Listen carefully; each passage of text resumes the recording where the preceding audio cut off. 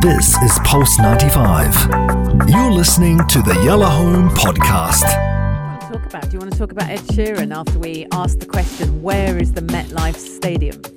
Yeah, that. I actually wanted to talk about this Golden Globe. But yeah, let's do Ed Sheeran. I think Ed Are you Sheeran... sure? Yeah. Okay, Ed Sheeran at the MetLife Stadium breaks an attendance record of 80,000.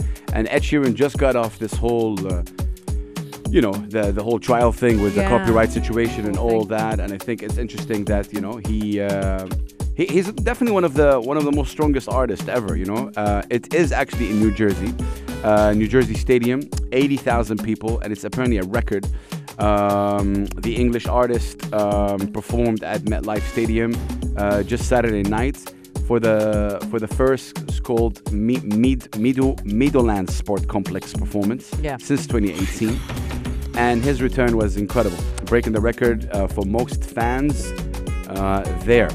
Ed Sheeran's crowd was made up of 89,106 fans, breaking the attendance record at MetLife Stadium during his Mathematics tour itself. So he kind of maybe broke his own record.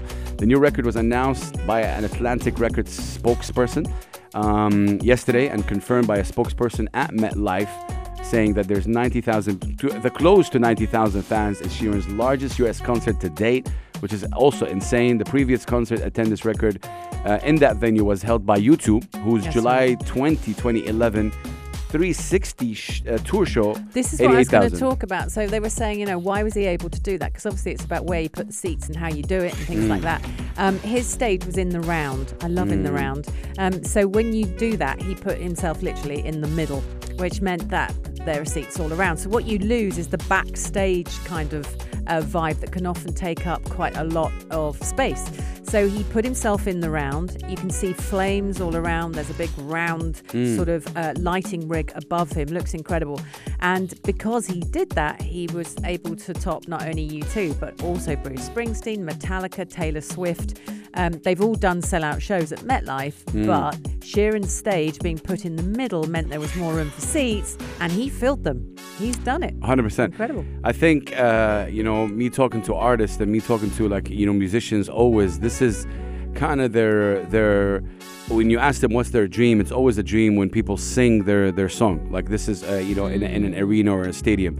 Not streaming or posting. When you actually listen and hear sing. Someone singing. And I think music has really... Because you have fans, you have super fans, and then you have something called a cult following, which is just insane in terms of you're an extra fan.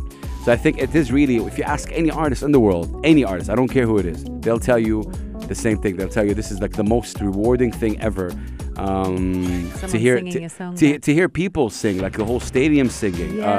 In this case, 90,000 people showed up to one man. This is insane in terms of the responsibility. And that's why I always say these artists have a responsibility. So whatever they push on their social media, whatever they do in their life, somehow it is reflective, because you got kids following you. Like right now, The Rock, one of the most followed people on the planet, if he goes on and does something bad, he's going to affect kids, whether we like it or not. A lot of kids follow The Rock specifically, Same thing with Cristiano Ronaldo. If you do something, these big names, Messi, all these huge names that have 700, 800 million. It's bigger than some countries, right? Yeah. The UK's population, you're saying 69 million. Yeah. Ronaldo alone has more followers than the whole UK combined. Ridiculous, which is mad, right? Yeah. Than the whole UK and maybe other people combined. I don't know. It's insane. Ronaldo alone has half the population of China in his Instagram. Isn't that just mad? And so I think, but I'm so happy for Ed Sheeran. They always tell you nice guys finish last, and he's somebody who doesn't get into a lot of disses and beefs, and he's not a drama guy. No. He doesn't speak about people. He doesn't do things for the publicity. He's a really nice dude, and actually nice. Really, I'll say a nice white guy who has ginger hair, who has really, really close friends in the rap community in the UK. Yeah.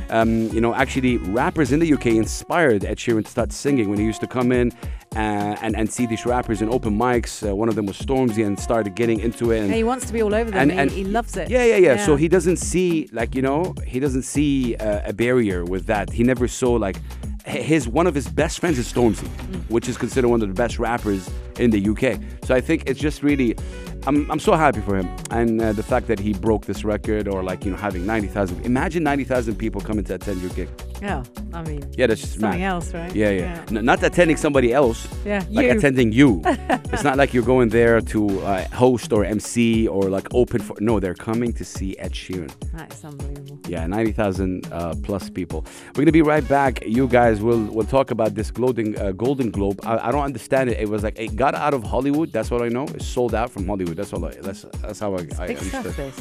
Huh? That's big stuff. Yeah. It is. It's a lot of it's a lot of conversation. So that is coming up next right now. Playing you a little bit of Burna Boy, who's really pushing this whole Afrofusion in an amazing way. This is Burna Boy featuring the incredible Ed Sheeran with a record called Fold My Hand on Pulse 95.